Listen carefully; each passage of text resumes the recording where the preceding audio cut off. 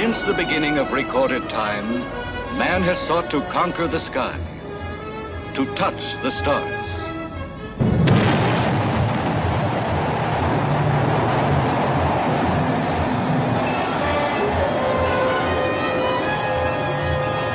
When you fight too many fires, you get too much old-growth forest, and it becomes a problem in itself. So you set yourself up for super fires. And then another factor is that people have moved into the wildlands in the United States. The subject kind of exploded with the advent of Hawking's and Bekenstein's discovery of black hole thermodynamics. And so there are more people living in harm's way. And, my simple formula is if you put people in a wildland or grasslands, that guarantees fire. And, of course, the thing we'd like to talk about here is what's the impact of climate change? And I'm going to tell you a little about that. But I'm also going to try to tell you exactly why we're here, to explore a certain paradox. Paradoxes are very interesting. In fact, it's generally the way forward when you simply don't have anything else, when you have no experiments, when you have no empirical data, but you have a set of concepts, and the set of concepts clash. When the set of concepts clash, then you may have something to learn. We're living in a warmer world. In the West, it's a drier world. The population center of the country has switched from the Midwest and the Northeast into the West. And so we've seen more fires, larger fires, and more deadly fires. This man is in a hurry. He's late for dinner. But he'll eat standing up.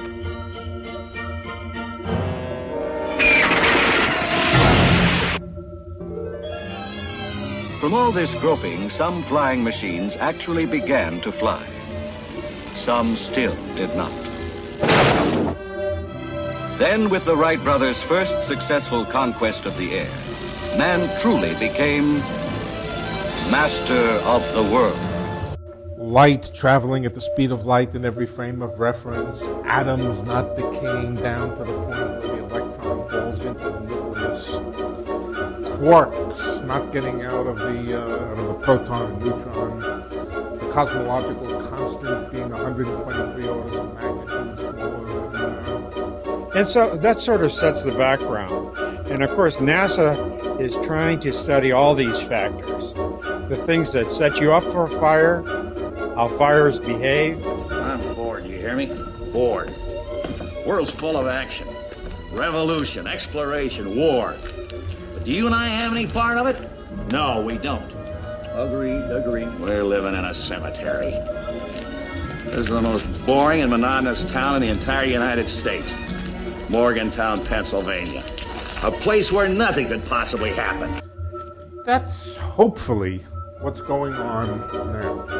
Now, whether we'll be smart enough to crack it, I don't know. Whether we'll all discover perhaps that we were making a foolish error. No, whether we will discover that Joe Kropinski was making a foolish error. No. He shall utterly destroy them.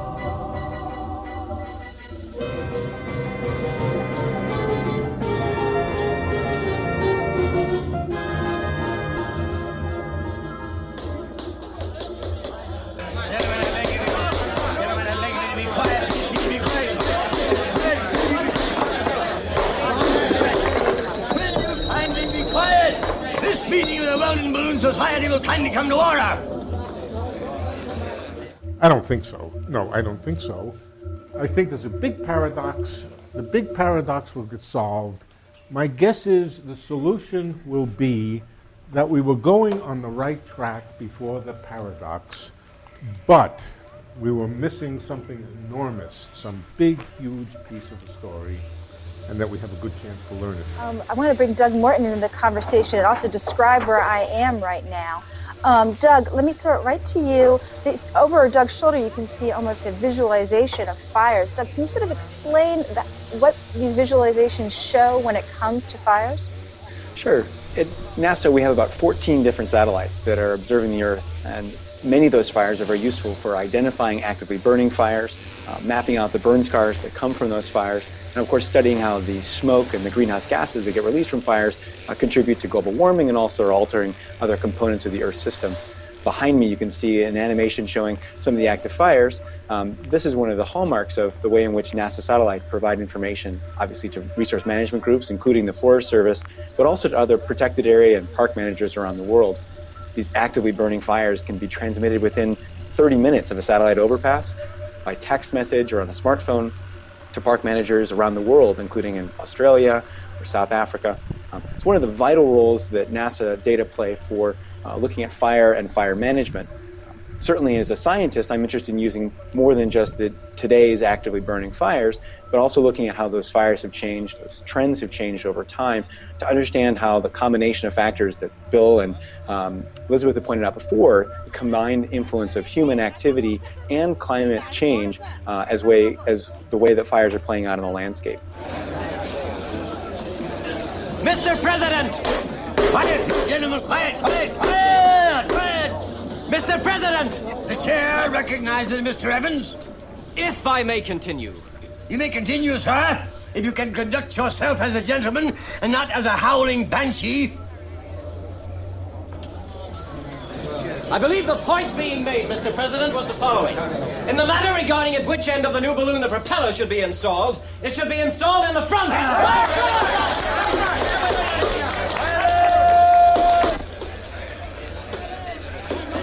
Pardon me, miss. Miss, pardon me. Would you point out Mr. Pruden, please? Oh, my father. Your father? Yes. That's him. The one with the gavel. Thank you. And the other gentleman is my fiancé, Mr. Evans. Thank you. I cannot see, sir, any evidence to support your highly dubious contention that the propeller should be installed in the front. How long does this go on? Sometimes for 2 or 3 days. And common balderdash, sir. Historical evidence has shown conclusively that the most efficient propellers are installed in the rear of the balloon. In the rear? Yes. In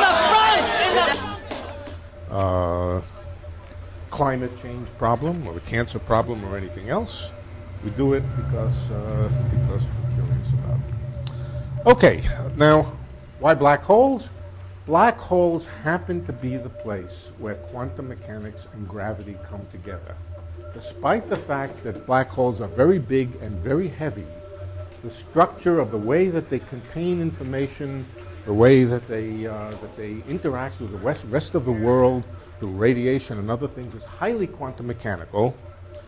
And so black holes seem to be the natural doorway, the place where we get really surprising paradoxes from that we can explore in hopes to learn more about the connection between quantum mechanics and gravity.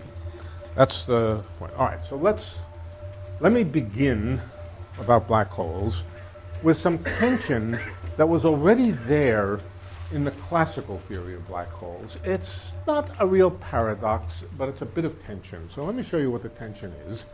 The tension has to do with the difference of descriptions from outside the black hole and from somebody falling into a black hole. Here's a black hole. What I've drawn is the horizon of the black hole, and the horizon of the black hole is a place from which, on the outside, somebody can shoot radiation or something else can shoot things out which will escape. And the inside is the place that gravity is so strong that anything you shoot either in or out will wind up at some nasty singularity at the center. We don't need to be more precise about it than that. It's a dividing line. It's a point of no return. Anything that falls through is trapped. Anything that is outside has a chance to escape.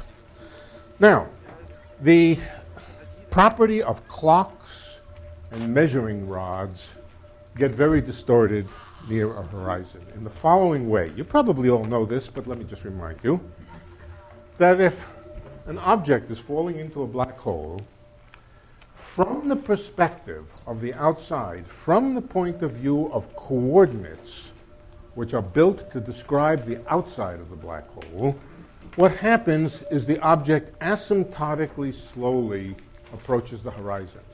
Now, this is because clocks slow down in a funny way near the horizon.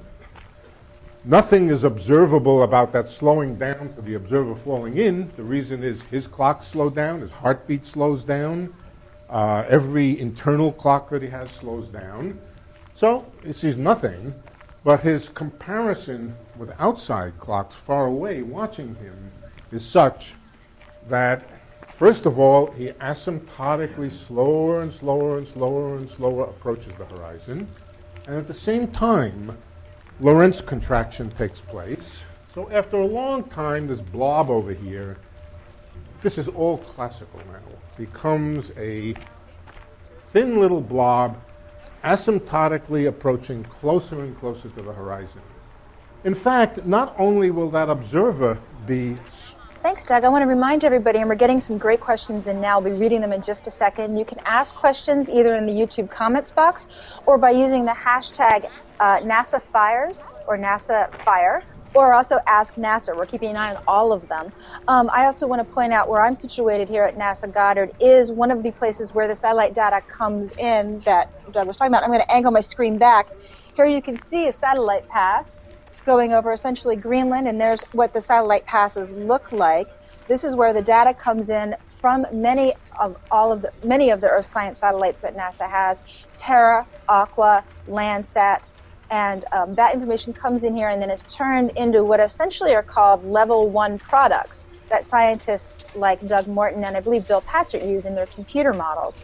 Bill, I wanted to ask you, when it comes to forecasting fires in the future, how reliable are the models and how confident can the people who get ideas of what wildfires may or may not be in individual states or counties, how confident can they be about different fire forecasts? Now somebody falls through, or now somebody moves along this direction here.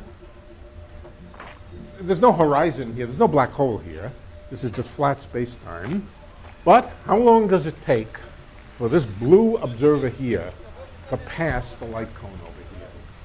Well, from the point of view of his own internal clocks, it's clear. It's a finite amount of proper time. The length of this line is finite. Nothing special.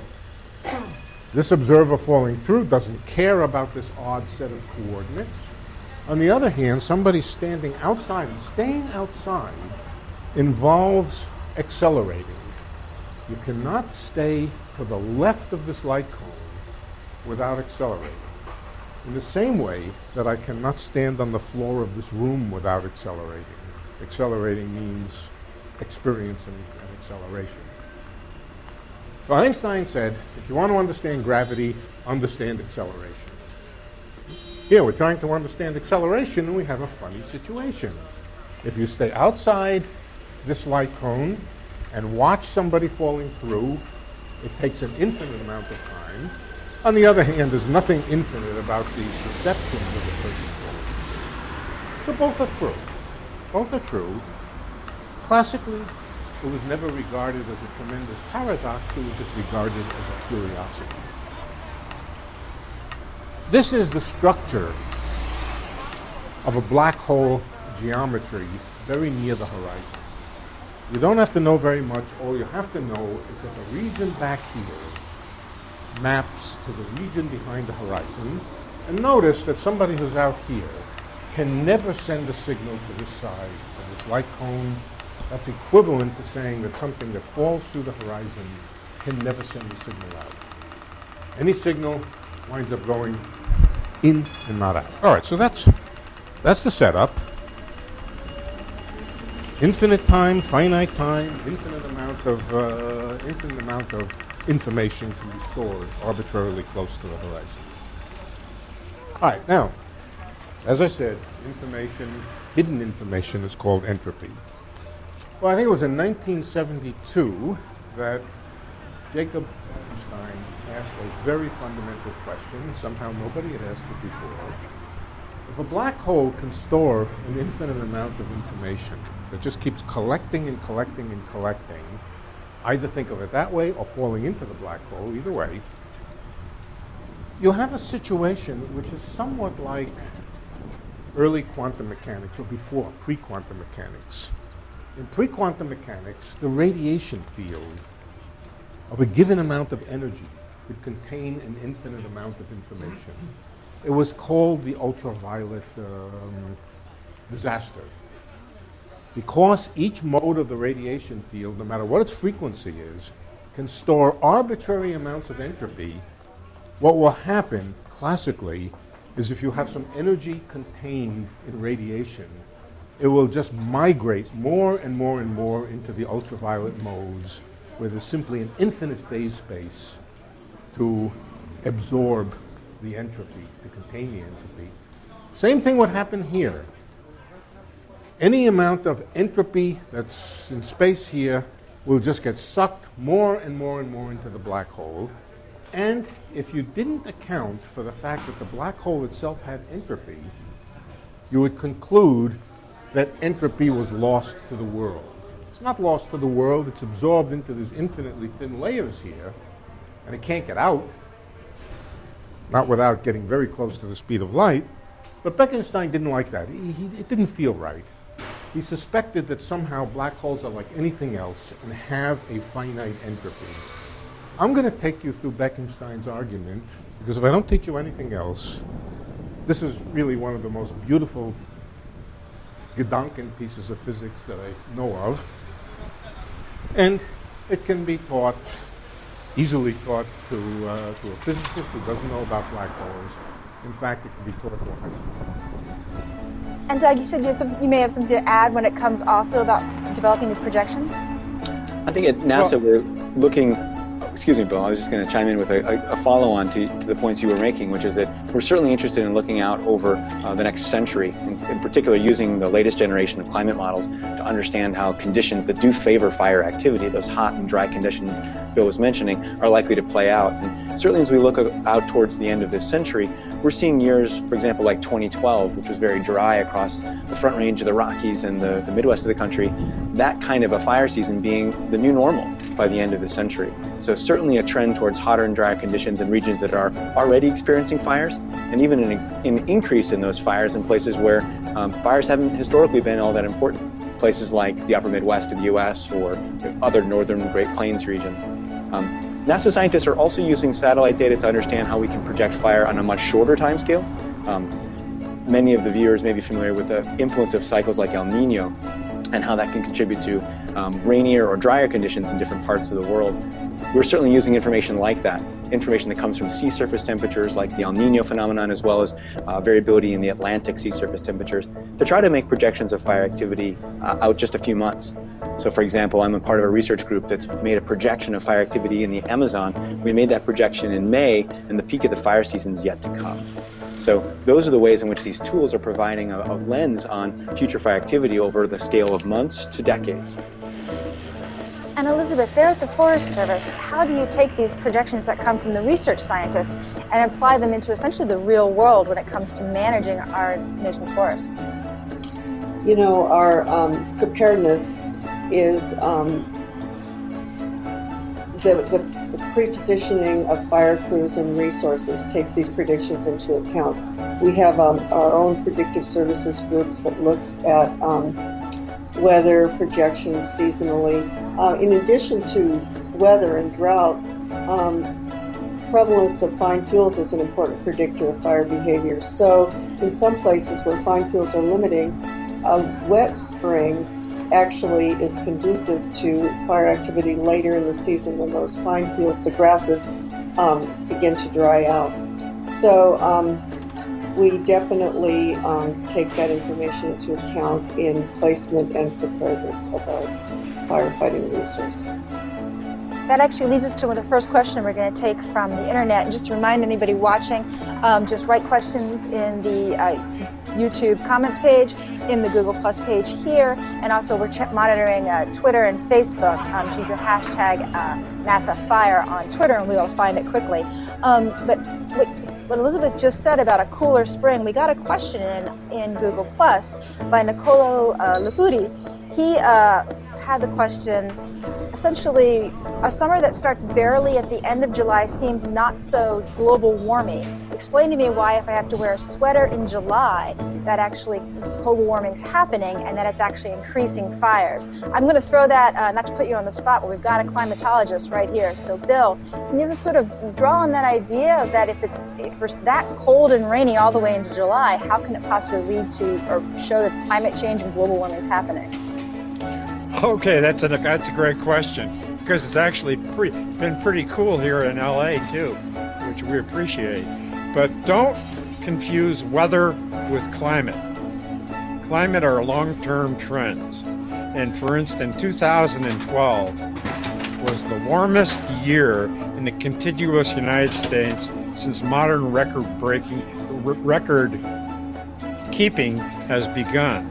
All right, so you're definitely living in a warmer world, even though you might be having a cooler July. And the other factors, like rising sea level, which is the unequivocal proof of global warming, continues to increase. So, weather can give you a break, but in the long run, climate's going to get you. These engines not only drive our suspensive and propulsive blades, but they supply our ship with light and heat as well. What is their source of power? Electricity, created by a mass of metal cutting through what I call the magnetic force lines. Fantastic. Incredible. Come this way.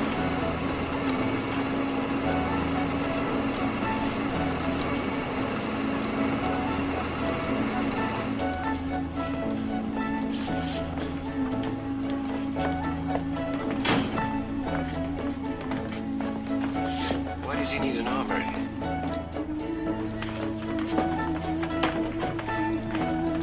This is the town and these are the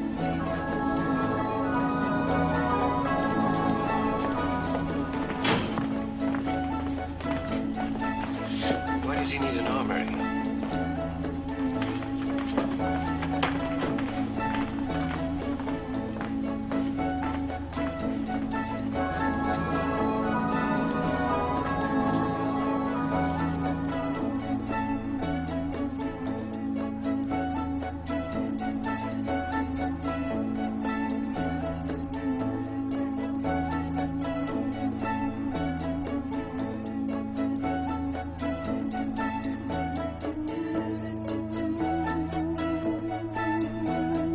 This is the town and these are the people. This is the town.